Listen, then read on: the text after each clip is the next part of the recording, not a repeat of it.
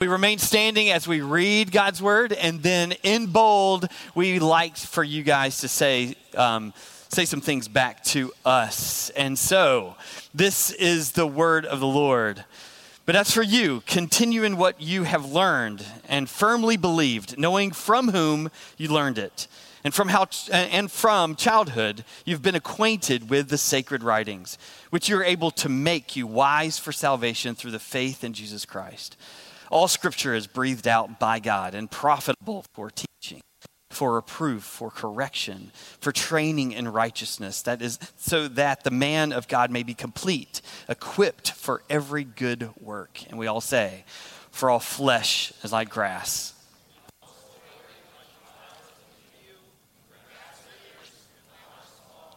The word of the Lord. Amen, amen. Go ahead and grab a seat.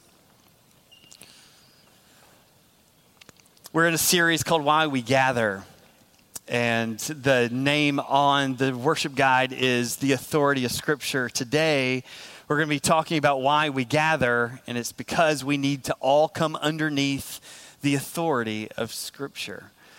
The story goes that Billy Graham was having a bit of a crisis of faith. We know Billy Graham as the preacher who was able to fill stadiums and fill up every TV screen in America and around the world. We understand that his gospel message was able to go forth literally maybe to all corners of the world. But did you know that all of that influence and all of that preaching and all of those crowds, that it almost didn't happen? You see, it hinged on a moment at a retreat center in California. Early in Billy Graham's career, Billy was influenced by a man named Charles Templeton. And as Charles continued to influence Billy, he started to say some things that Billy didn't quite understand. He said things like the Bible is flawed. And he would challenge this small town boy and telling him that the Bible that he was holding and the Bible that he was teaching from was outdated and could no longer be trusted. So Billy found himself in his 30s beginning to preach and was in a crisis of his faith. Could the Bible be trusted? He continued to ask himself. And so he took to the mountains to pray.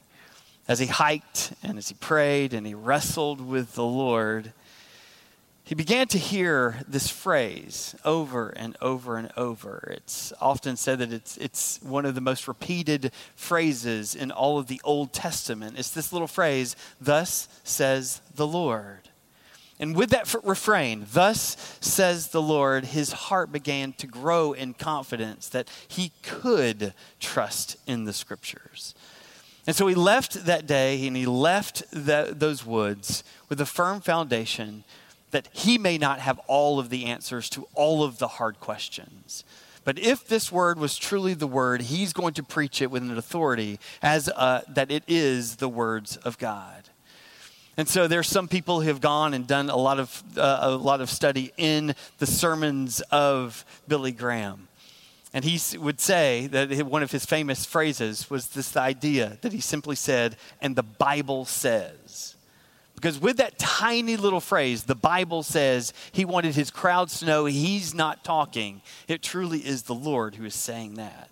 He's not resting on his own authority, but he's resting on what the Bible says truly. There was a similar crisis of faith in the early church. That crisis of faith was with young Timothy. We read in our scriptures this morning, 2 Timothy chapter 3, and it's coming from his mentor, his father of the faith, his discipler, the Apostle Paul himself was writing to young Timothy. And he was telling Timothy to be reassured in God's faithfulness. And throughout this book, this 2 Timothy book, letter that Paul is reading, you hear this hint that Timothy's faith was waning, or there was some type of question in his heart. Even in the first chapter, Paul is begging Timothy to fan the flame that was once there. And so here we have in chapter 4, you see Paul saying again, Timothy, I want you to stay. Look back at verse 14 for me. But as for you, young Timothy, as for you, continue in what you have learned I want you to remain here, Timothy. I don't want you to go anywhere else from where you are currently. I don't want you to just to move any farther forward. In contrast, look at how chapter 3 starts. It says, but I want you to understand that in the last days there will be people who will be lovers of self and lovers of more money. And then going on, for there will be those who will creep into households and capture people. So in contrast, there are some that are walking away from faith. There are some who are tempting you to do the same. You see, Charles Templeton was a voice in Billy Graham's life. We don't know these people by name, but we know that they were there and that we know that they were present. You were one breath away, one day away, one hard season away to walking away from your faith. What will ground you back? What Paul is telling to young Timothy is, I want you to continue in what you know is true. There's evil out there. There are imposters out there. And they want to move forward. They want to go on. They want to move on from the old sacred writings and move on to something new and different. But Timothy, I want you to do something differently. I want you to stay right here. And so that's why we want us as a people to come underneath the authority of Scripture. That's why in your worship guides it says the authority of Scripture. This is the Word of God. And then we say it, right? And then we read back to ourselves that all flesh is like grass. Why do we do that? Because we want God's Word to be preeminent in all things, way before the preacher comes in with half-minded words. These are the full-minded words of God, fully for us, fully and completely. And so like Billy Graham and Timothy, there are questions that will arise in your life. And the question this morning is, where will you turn? Because it's not if questions come, it's when they come. Where will you turn? And this morning we want you to see that the Scriptures have the full authority in your life. Isaiah 40 verses 6 through 10, 1 Peter 1:20 says, for all flesh is like grass, and all of its glory, and all the glory of the flowers of the field. It then says that the grass will wither and the flowers will do what? It will fall. But then what happens? But the word of God will stand. How long? Forever. That's why we want to submit to God's word. Because it will stand forever. It will be strong. It will tower over us. It will cast a large and long shadow over God's people if we trust it fully and completely. That's where we want to be this morning. And so here in this text, we see a couple of things that I want to teach us from. And the first thing is those who taught you from the Bible. So point number one, what do we see? How do we sit underneath the cast of the shadow of the authority? Is those who taught you the Bible. So let's look here in 2 Timothy 3, verse 14. But as for you, dear Timothy, continue in what you have learned and firmly believed, right? And then the highlighted part is knowing from whom you learned it, right? And so those who taught you the Bible. All right, so what's going on here? You see, young Timothy knows where he got, his upbringing. He knows that there are people back there that have influenced him fully and completely. When Paul is saying this and he's reading it for the first time, he understands that back in his lineage, there were people back there with their Bibles open to help him understand it. You see, when he was young, he was influenced by his mother and his grandmother. The paternal side of his family tree had a huge influence over him.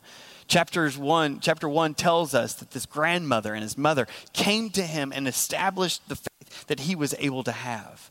And so what Paul is doing is forcing Timothy to go back to middle school, to go back to high school.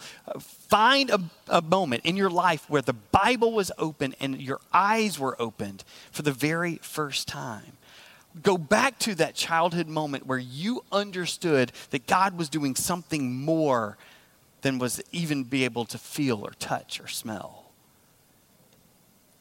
What Paul was telling us this morning is that we need to take our first teachers very seriously. You see, like Timothy, there are some teachers in our life.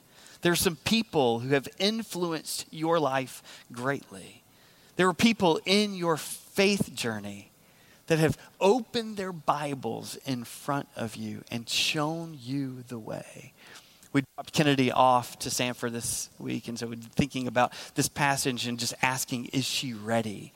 We thought about how we had opened up the Bibles from the very beginning, but as she grew up, there was a third voice, more than her mom and her dad. There was a third voice in her life, and it was her name is Karen Trigg.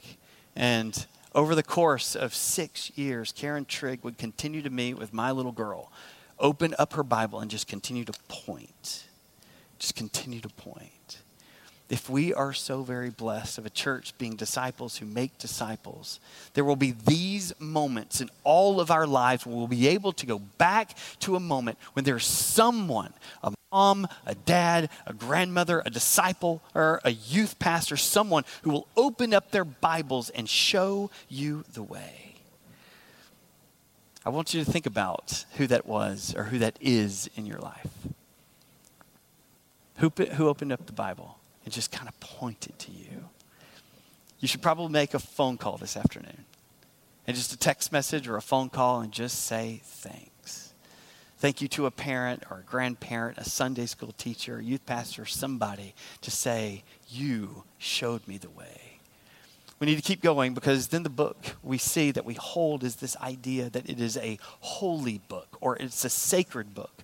Look here in the same passage, but it's for you. Continue in what you've learned, right? And firmly believe, knowing from whom you learned it, right? And how from childhood, what? You have been acquainted with the sacred, or another word is the holy writings. And so this idea that the book that you have at your disposal right here is a holy book. It is full of holy writings.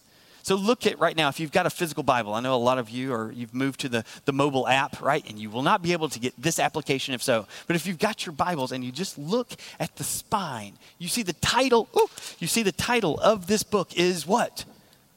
The Holy Bible.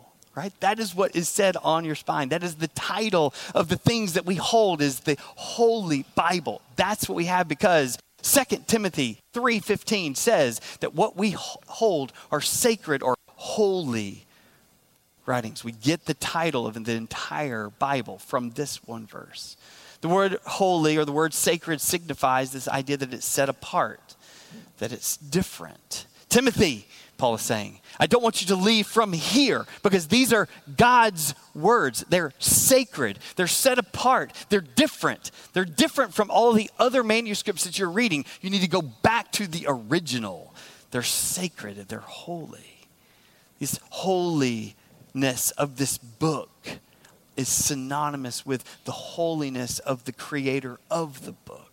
This is God's word. These are God's very words to us, his people. He is holy. He is set apart. So why would he create a common book? Of course, the book that he breathes out has to be different. These are God's writings to us because this is a book from God himself. Satan wants you to doubt this book. He wants to turn your eyes away from this book. Here Paul is pleading to Timothy, and here I am pleading with you this morning. Don't walk away from the book. These are God's words to his people. It's unique in even its composition. Think for a minute, it was written over a span of about 1,500 years. There's over 40 authors that compile this thing. It was written on 3 different continents.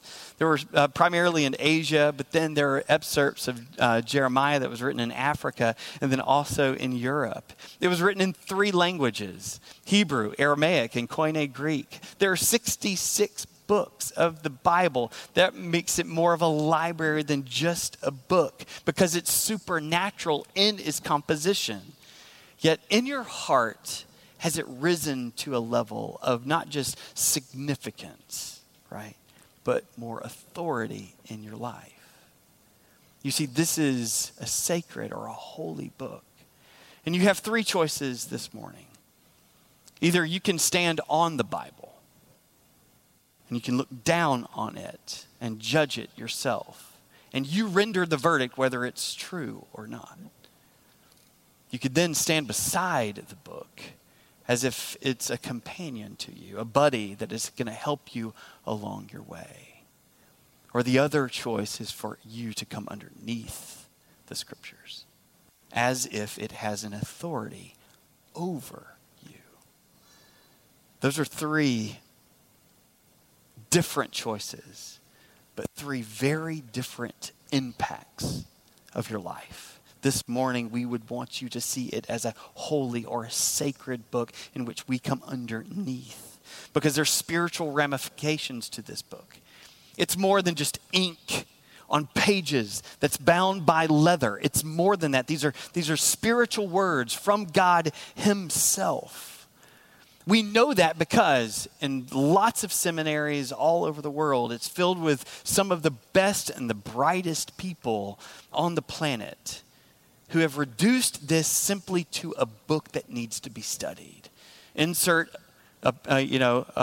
argument or example A, Charles Templeton.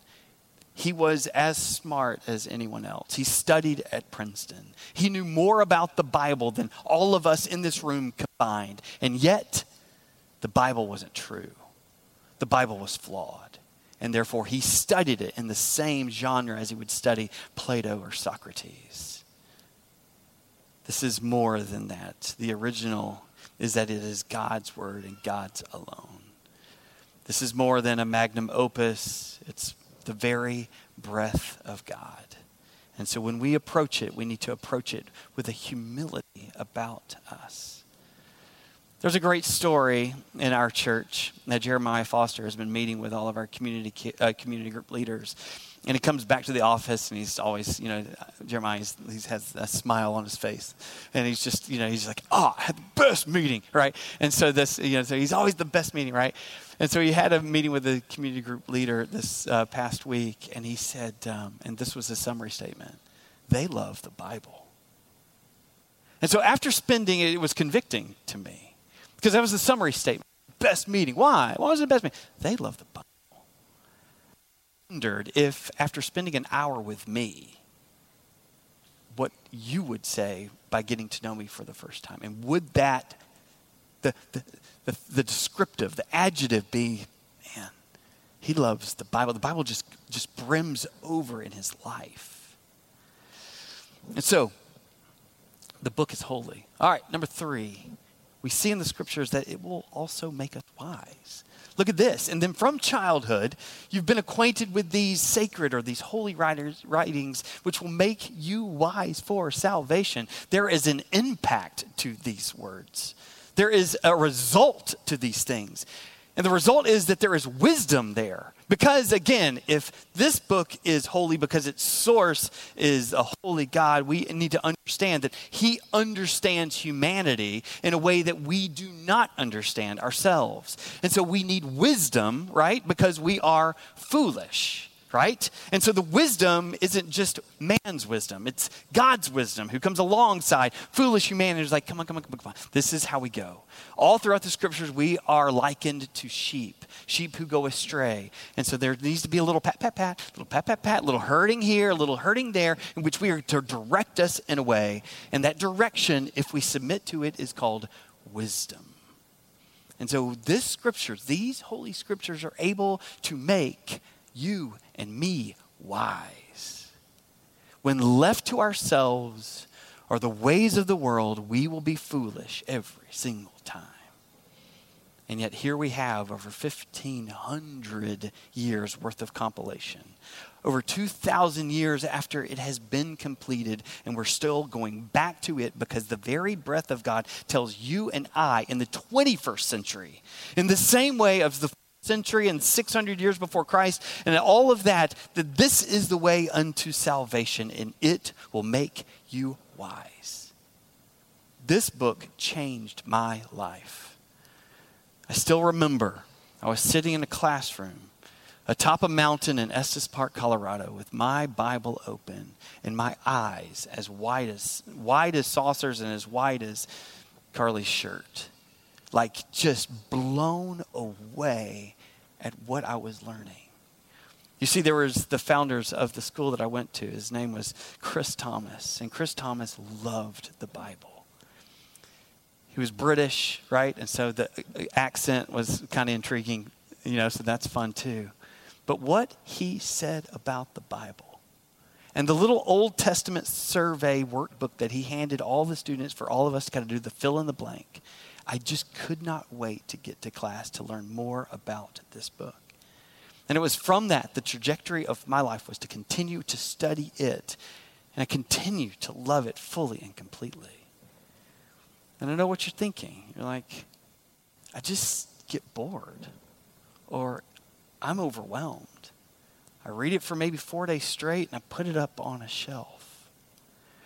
My encouragement to you is the way of the wise, especially this wisdom for salvation, is found here in the sacred writings. To continue to press on. Don't move on to the podcast. Do not move on to other writings. Find yourself grounded, rooted in God's word first and foremost. There is a result that is going to be in immersing your life for decades after decades after decades in this word. And what Paul is telling Timothy is don't move from there. You've quickly sidestepped, or you continue to maybe even turn your back on something. Don't redirect your life and go back to the word fully and completely. This book is full of the wisdom of God himself. Psalm 1 tells us that if we want to be wise, if we do not want to wither, that we need to go to the streams of water. We need to find ourselves in meditating on the very words of God so that our roots will grow deep and our leaves will just be bustling and verdant green. I know that you and I want a life like that, yet we find it from other sources. The begging this morning is to reconsider the scriptures. And so to consider them, you have to read them,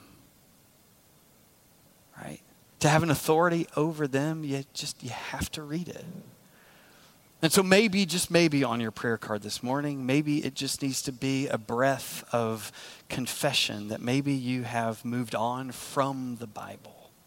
Or maybe you haven't submitted the time or the energy that you need to give to the Bible.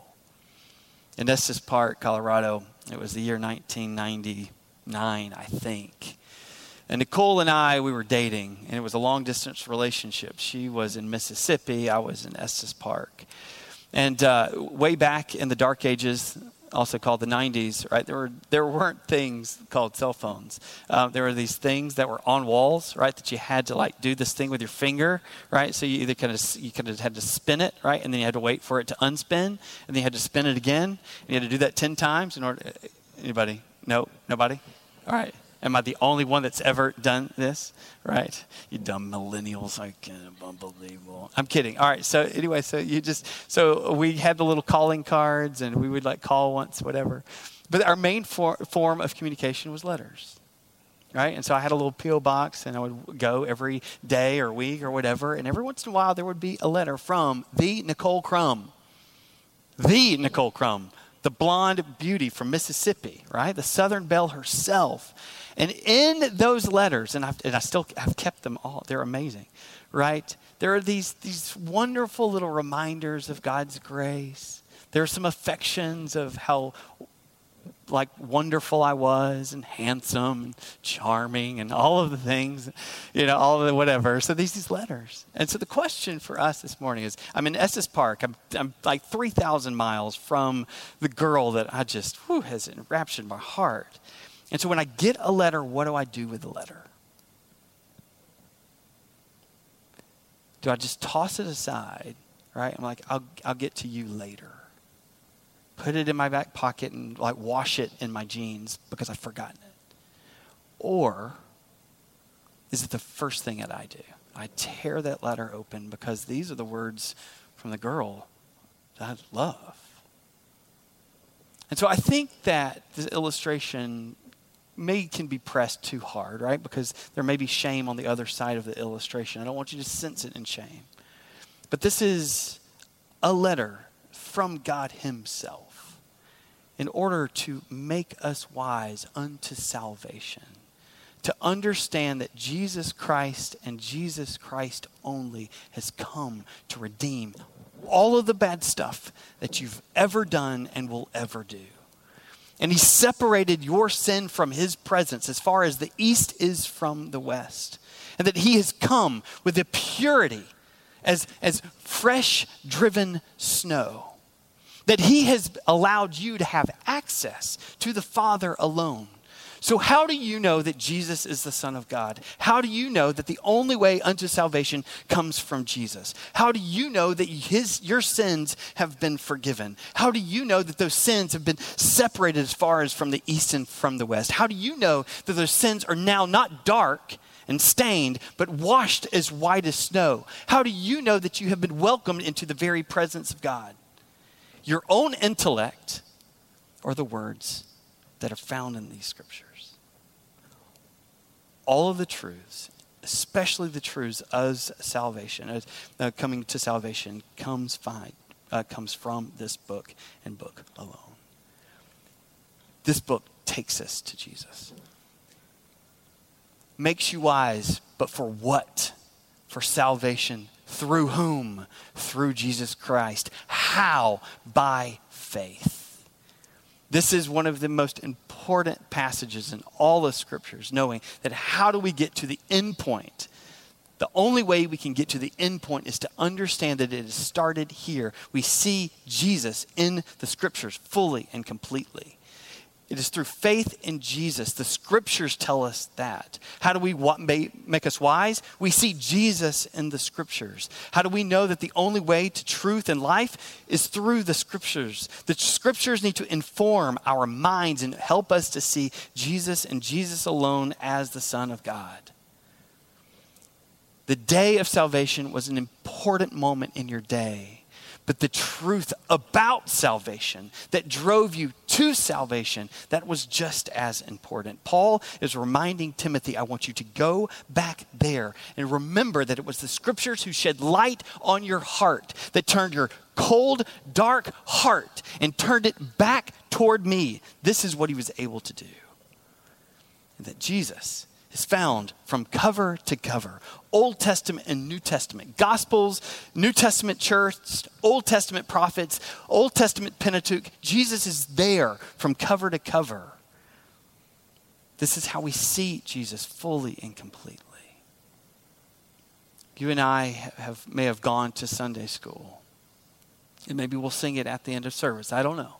But you hear these little hear this little song in your heart that Jesus loves me. This I know.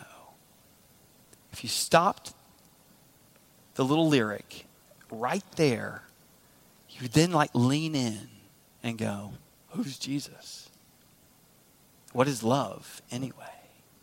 But Jesus loves me, this I know. What? For the Bible tells me so. Maybe the old school Sunday school hymns are not antiquated at all. But actually what you and I need right now to understand the only way that I know who Jesus is actually came from the scriptures. And someone opening up the scriptures and pointing us to Jesus and pointing us to the scriptures. And what Paul is telling us is that we need Jesus. We need faith. We need salvation in Jesus, and that is all possible because he breathed wisdom onto pages that we could read ourselves. And then lastly, because it is God-breathed. Verse 16 says, all scripture is breathed out by God.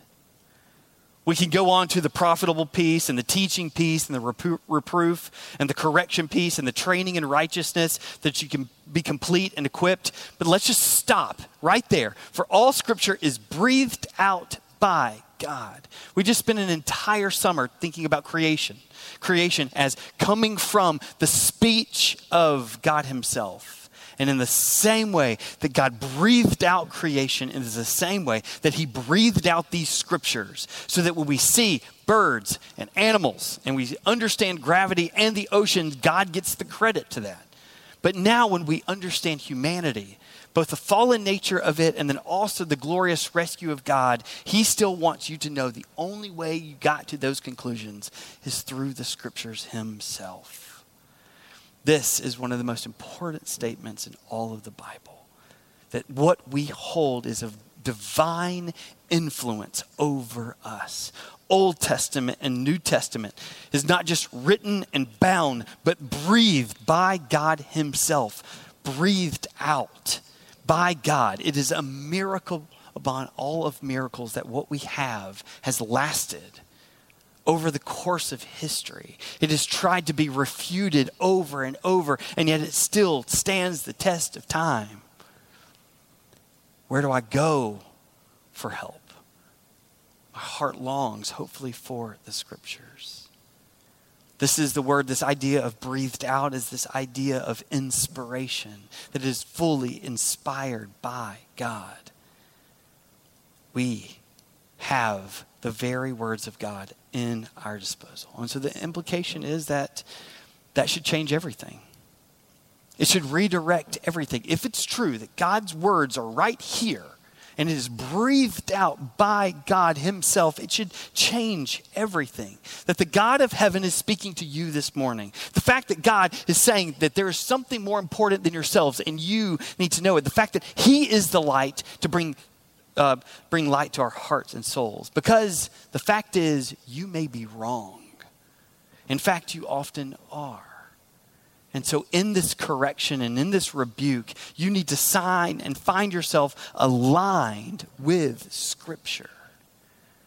And so each and every morning, why do we gather? We come to get underneath God's authority, but we also come to be aligned with what he says. Over the course of 6 days, I know that our old stale hearts will find a way to veer off. And so every Sunday we find ourselves here in this moment to hopefully steer our hearts back to him and him alone. That's why we gather. It's not that my words are that important or good or palatable. It's the fact that your heart needs redirecting back to sense the very presence of God and understand that he is doing something in your life. He is breathing out these words into our lives. It should change everything, and it should correct us and rebuke us and discipline us in a drastic way. It doesn't matter my inclinations. What matters is what God has done for us. And so what is our stance on marriage? What is our stance on creation? What is our stance on sin? What is our stance on truth-telling? What is our stance on murder? What's our stance on pride? What's our stance on greed? What's our stance on giving? What's our stance on church attendance? What's our stance on being a faithful spouse? What's our stance? You just fill in the blank. It's either your own inclinations or it's the authority of God's word. In order to make you wise, to make you a Christ follower, he says, I am the way and the truth and the life. I'm breathing the very commands that you need for us. And so from beginning to end, this is God's love letter, actually rescue letter for our hearts and our souls. Do you feel rescued this morning? Do you feel pursued this morning? Do you feel in awe this morning that God would go to this much effort, right, to get your attention for 2,000 some odd pages, right, and just to continue to say over and over and over, I love you and I've come for you. And so your prayer cards this morning is very applicable. Like, if you're young Timothy and you've had a crisis of faith, if you're young Billy Graham and you have a crisis of faith, where do you turn? The question is, if you haven't turned to the Lord, the question is why? Sometimes your faith will wane. And so that's why we gather each and every Sunday to say, with these tiny words on a white piece of paper, that your words truly will stand forever. The flesh, all flesh is like grass, and its glory like the flowers of the field. The grass will wither and the flowers will fall, but the word of God will stand forever. We must be reminded week in and week out the place of the Bible in our life. Again, it doesn't belong below us or beside us. It belongs on top as an authority over us. Will you pray this morning that God would have an authority over your life, and that as Jesus ascended into heaven, that we would obey the commands that Jesus has given to us? Let's pray. King Jesus, we pray for your commands, and we pray more importantly for our obedience. God, I don't know why we all showed up this morning, but it's my firm belief that there's somebody in here that needed to hear a word from you, to gain confidence that King Jesus, that you cared for us so much, that you set apart your plan of salvation through Jesus Christ, and you let it be understood by words on a page. I pray for those in here that have maybe grown a little, their life, their time with you, and their humility and their understanding of your word has potentially grown stale in this last season. That you would reinvigorate them this morning. That you would shine a light on their heart.